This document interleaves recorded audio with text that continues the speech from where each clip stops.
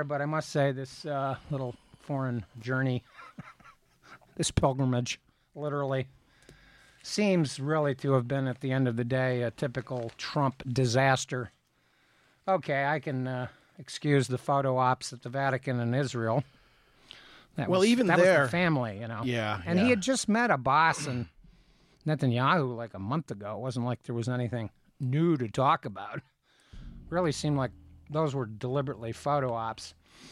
How amusing to hear that the gift that the Pope gave Trump was his encyclical about climate change. And Trump thanked him for it and then proceeded to lie right to his face and said, I'll read it. Yeah. And we've already been informed, by the way, that Trump hasn't even read the James Mattis, Secretary of Defense, battle plan for defeating ISIL in the Mideast. So Trump's attention span is known to be almost as short as those hands he's got. Well, they were back in the news. Well, they were back in the news too. And actually, I was just going to say that the lack of tweets didn't mean that there were communications emanating from the person of the Donald, who happens to be the president. And it was a series of weird physical behavior issues that are baffling and would be probably something that in a 12-year-old would be, you know, oh, hey, don't do that. You know, don't elbow through to the front of the crowd, mom might say. That was weird. Well, he probably got confused. He probably thought that the guy's actual name was Monte Negro, and that was why he pushed him aside. You know, look, I realize that your position for the photo is in the front, but there's a way to get there, and it's called, excuse me, pardon me. Yeah. And then you wait for the guy to move, and then you go in there. Usually the President of the United States is in the center of the photo for except reasons. For when they were walking apparently a couple hundred yards at the G7 meeting in Sicily, and 6 of the 7 strolled together while the Donald rode in the golf cart about 100 yards behind. Now, is this imply that there's some sort of physical infirmity that we should be concerned about here? Well, he does love the golf cart. He loves the golf. Did it have his name on it, though? That's the thing I don't know. I wish I had that fact in front of me, but that probably didn't, although that would have just completed the image of him cruising along. And, you know, FDR was in a wheelchair, and it was sort of kept secret from a lot of people because of the way the media handled it. And if Trump has an infirmity and can't get around very easily, I'm certainly not mocking him for that. But he would never be up front or admit anything about that because, well, that's just not what he does. Well, yeah, and it's interesting. FDR left Yalta early to meet King bin Saud, and they met on an aircraft carrier, so to speak, a big American warship in the Red Sea. It was the first time the king had ever been off the land of Saudi Arabia. He was impressed, by the way, with FDR's wheelchairs. Oh, that's right. He wanted one for himself. So FDR gave him one. And, of course, it was interesting because at that meeting he met with Haile Selassie and the King of Egypt, Farouk.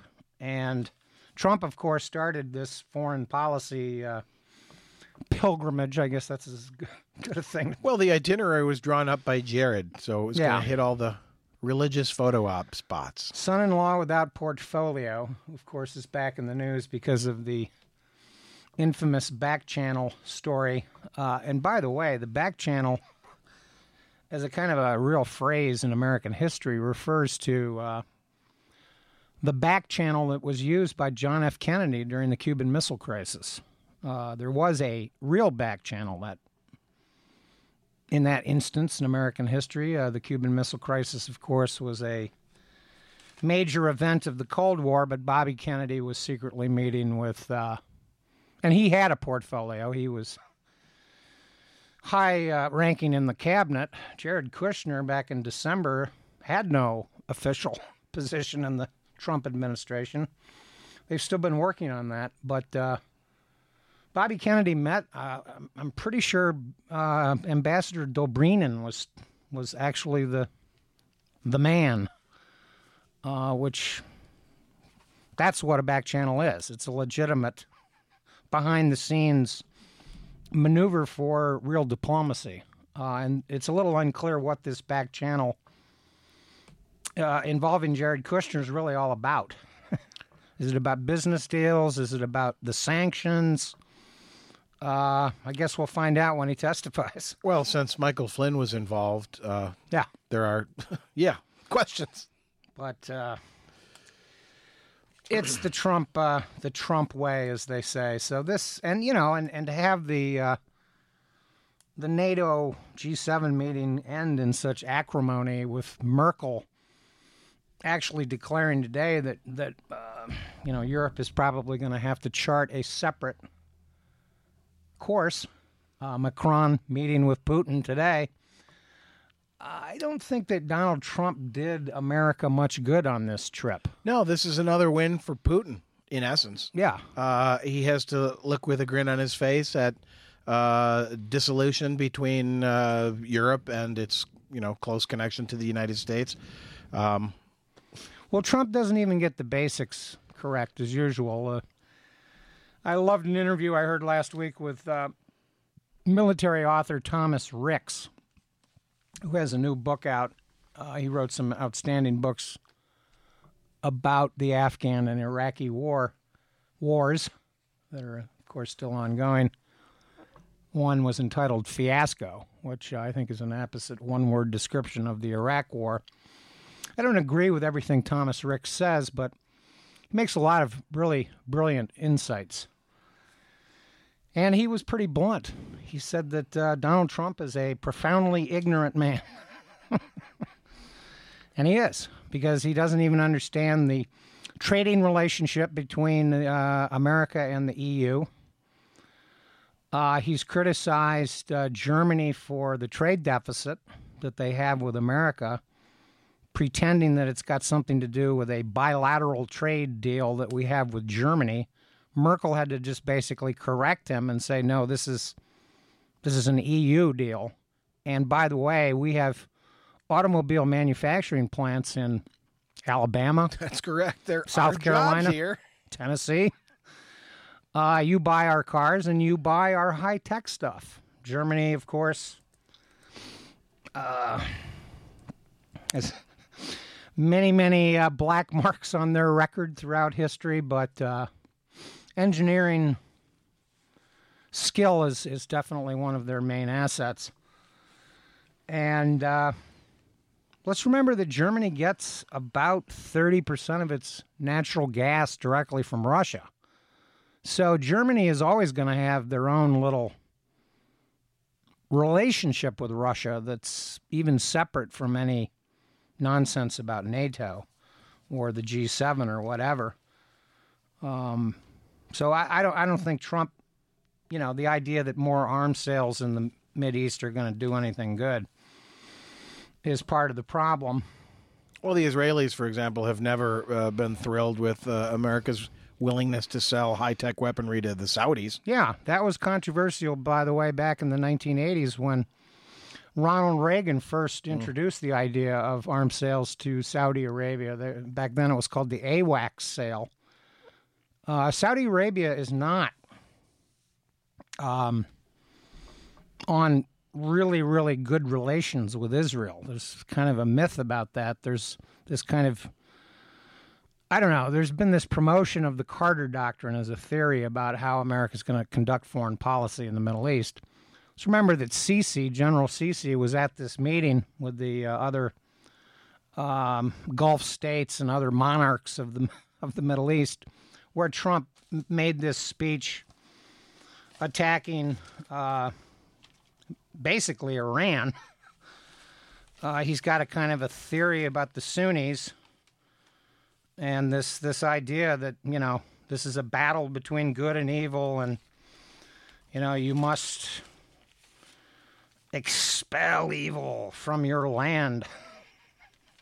and all of that stuff. I know that there was a lot of pomp and circumstance with the Saudi royal family, but Middle East relations are far more complicated than Donald Trump has any understanding of, and that's quite obvious. Well, it made sense for him to start his tour with the medieval despot, basically. I mean, it did unfortunately afford the president of Iran to make some jokes about, the Saudis have never seen a ballot box. Right. We just had elections here in Iran. Sure. Yeah, and that rivalry between Saudi Arabia and Iran is partly religious, but it's also partly strategic. Well, and that's the extent to which Israel looks with favor on any U.S.-Saudi connection. It's just like, well, the enemy of my enemy is maybe kind of sometimes my friend. It's about the best you could say for the Israeli-Saudi relationship. Yeah, and you could even see today in today's New York Times that Donald Trump has pretty much quietly gone along with the Boeing Iran airplane deal. That involves $16 to $18 billion. Of course, it was reported over the weekend that the victory in Mosul against ISIL is, quote, inevitable, according to the American coalition spokesman Ryan Dillon, speaking at a news conference in London. This was just last week. Who are we helping in clearing out western Mosul? We're working with the Iraqi army, which is allied with Iran, not Saudi Arabia. We have George Bush to thank for that one. But this is very interesting. They note that there are about 250 to 550,000 civilians remaining in West Mosul. And the insurgents at the moment only hold about 4 square miles. This counteroffensive, by the way, started back in October when Obama was still president. So I'm sure that America has about 500 advisors in the fight, so to speak. So, Donald Trump really needs to get a grip about what's really going on in the Middle East. I don't think he's got a grip. He's got a handshake. Well, and there was the French handshake was probably one Trump won't forget or forgive. I won't even bother to go into the Melania's hand slap in Israel. Right. Contact with the Russians, but not with Melania, as one late-night comedian joked. Of course, we have this horrible attack in Manchester. Big controversy about the New York Times publishing photographs. I didn't really find anything terribly revealing about the photographs. Yeah, I couldn't quite understand how those photos could have in any way compromised an ongoing investigation, quite frankly. I do think it's interesting, by the way, in that very edition that, I don't know, generated so much controversy around the globe. Lasted for a day, by the way. We're not going to, this is a breach of intelligence sharing and blah, blah, blah. But you can see how difficult these sort of public arenas would be in protecting people from this kind of coordinated attack. I don't think there's any question that this gentleman in question had assistance. And well, I mean, most arenas that I have experience with have clear bag policies. There are steps that can be taken that sound like weren't being taken in this particular venue. Well, because he lived in Manchester and had probably even been to shows at this arena, this apparently is the second biggest indoor arena in Europe. He knew that, there's that sort of thing after a show where everyone's kind of mulling around in the concourse and people are euphoric about what they've just seen. And nobody's watching for anything like that. True. And he just took advantage of the situation. You tell from the diagram that the people who passed away were right next to this guy. Basically, if you did not hear the explosion, you probably didn't survive. This is a bomb attack that's basically reminiscent of the Boston Marathon bombing, involving an explosive device and shrapnel, nuts and bolts and nails and that sort of thing. How interesting that they have a little map showing that the bomber's torso found behind these doors. Maybe that's the photograph they need to publish in the newspapers. This is what you're going to look like after you blow yourself up. Well, have any It ain't pretty. links to ISIL been proven? I mean, this is something that a group like ISIL can claim responsibility for, Right.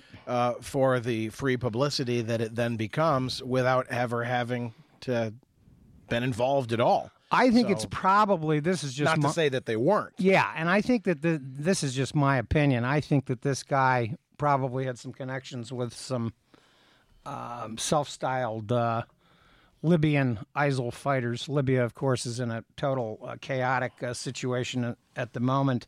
This man's background in terms of his family, it's almost identical to the Orlando shooter.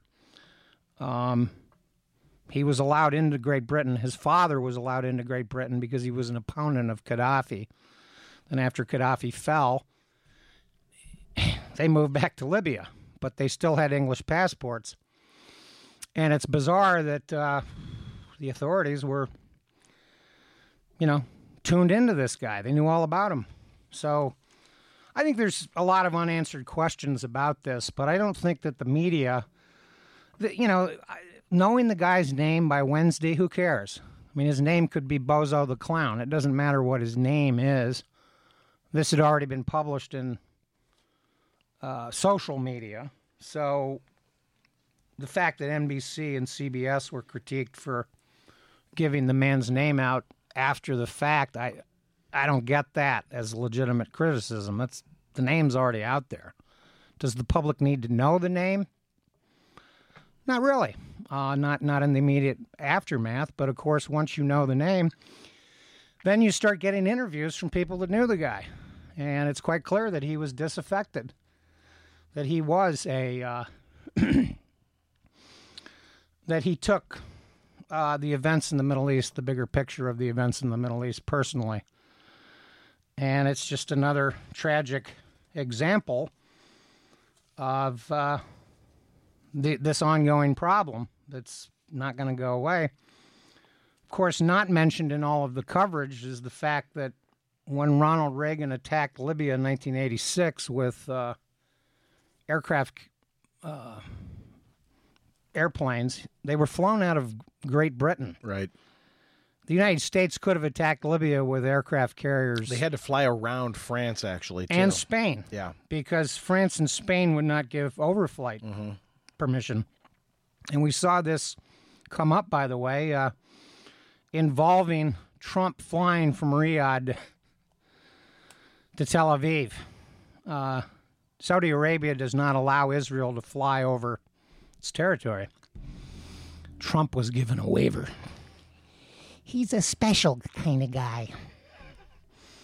So, this has been absent from the coverage. Manchester has a Libyan exile community of about 10,000 people. But you have to wonder what's gained for, the people of Libya or the movement of ISIL in Libya by blowing up teenage girls at a Ariana Grande concert in Manchester, UK? Absolutely. Absolutely nothing. Yeah, absolutely So nothing. it's really more about, I think the term nihilism needs to be the term that we refer to rather than Islam. I mean, these people have an Islamic background in these instances, but there's nothing Islamic about the terror. Well, It's nihilistic. Yeah, and some of his friends pointed out he didn't even attend the mosque all that regularly, but apparently got into one big argument one day with one of the imams when they were discussing. We've got a incident on the west coast of the United States this last week of a guy whose name happened to be Christian. Oh, yeah. Certainly not a very Christian individual, clearly deranged, who verbally harangued a couple of women in a public transport situation one of whom had something that appeared to be a hijab. The men who stood up as good citizens to defend her were slashed. So is this Christian terrorism? No, it's just ignorant violence. Sure. It's got nothing to do with anybody's religious background except for in the mind of the deranged individual. And, of course, this guy, well known to authorities, is a racist poster on Facebook, and apparently had attended a number of neo-Nazi rallies and is basically a loser. Well, and speaking of unspoken things from the news last week, the passing of Zbigniew Brzezinski. Oh, yeah. Intellectual author of what has turned out to be America's longest war in Afghanistan. Sure. Way back in the day, he had some really great ideas about how we can really mess with the Soviets, themselves struggling in Afghanistan at the time, and we're still paying for those decisions. In fact, the technical chronology is that we went into Afghanistan before the Soviets. Afghanistan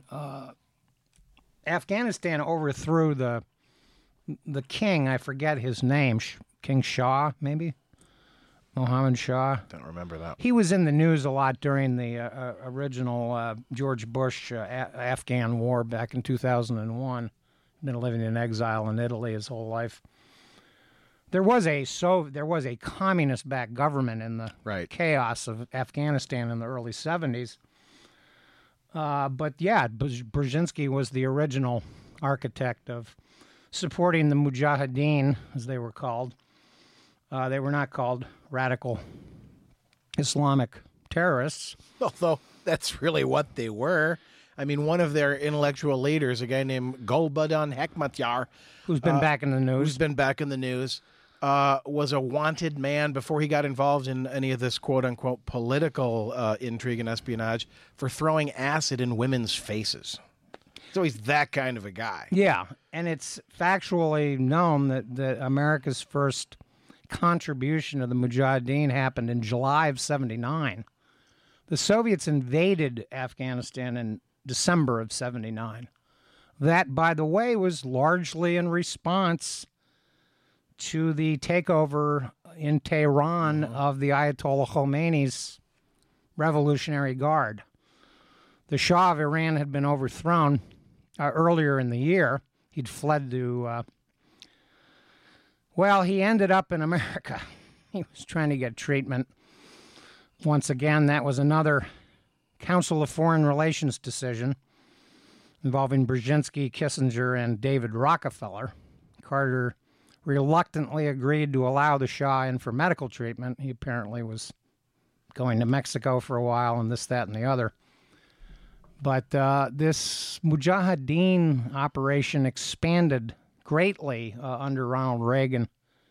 It went from about a $1.5 million support to several billion dollars. I think the total amount of money that was funneled through Zia-ul-Haq and Saudi Arabia in the 1980s was $10 billion.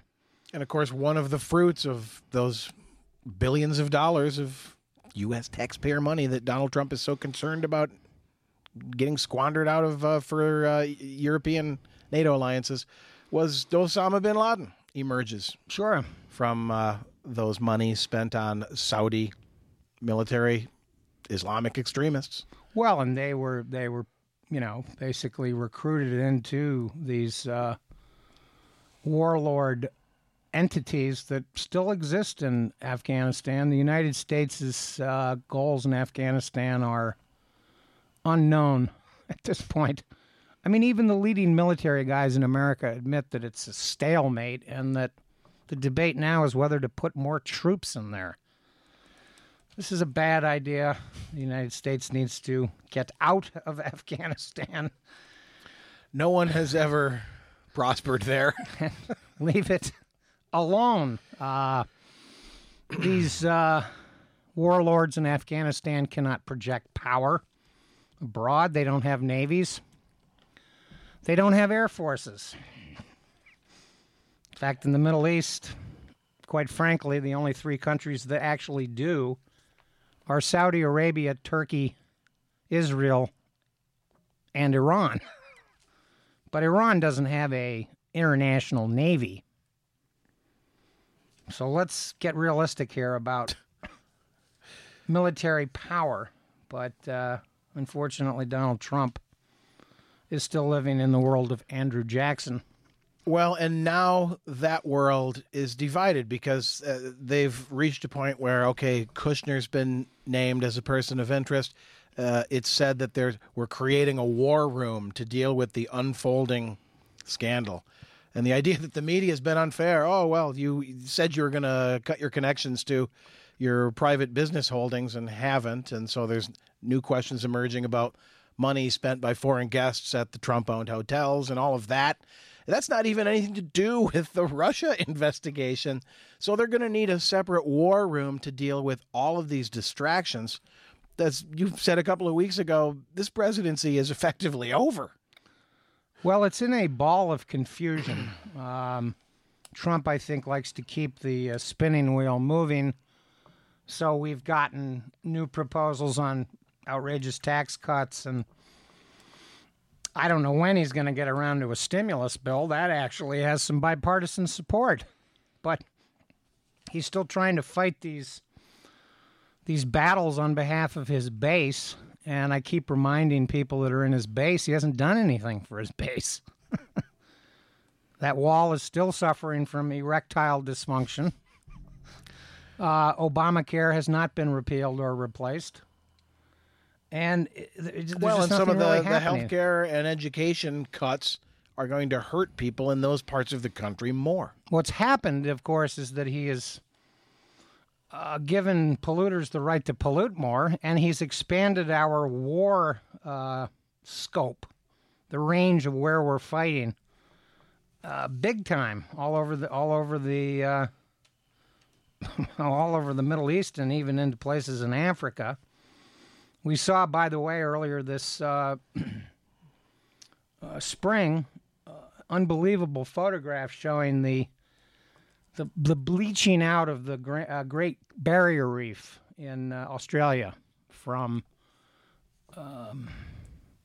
ocean problems connected with climate change. Story over the weekend about slowly rising temperatures in the ocean. Sharks, baby white sharks that are caught in off Los Angeles for the warm water and that and the other. It's there are real problems here, and of course, it's quite well established now that Donald Trump has rebuffed the G7 on participating in the Paris Agreement from over a year ago.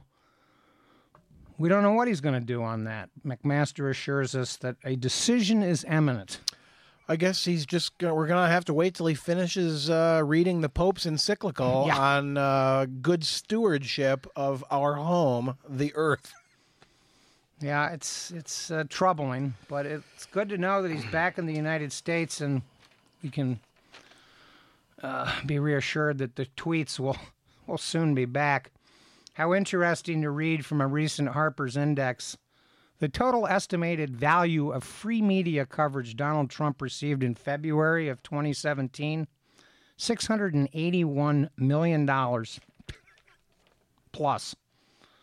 And, of course, this is another interesting Harper's statistic from that same edition.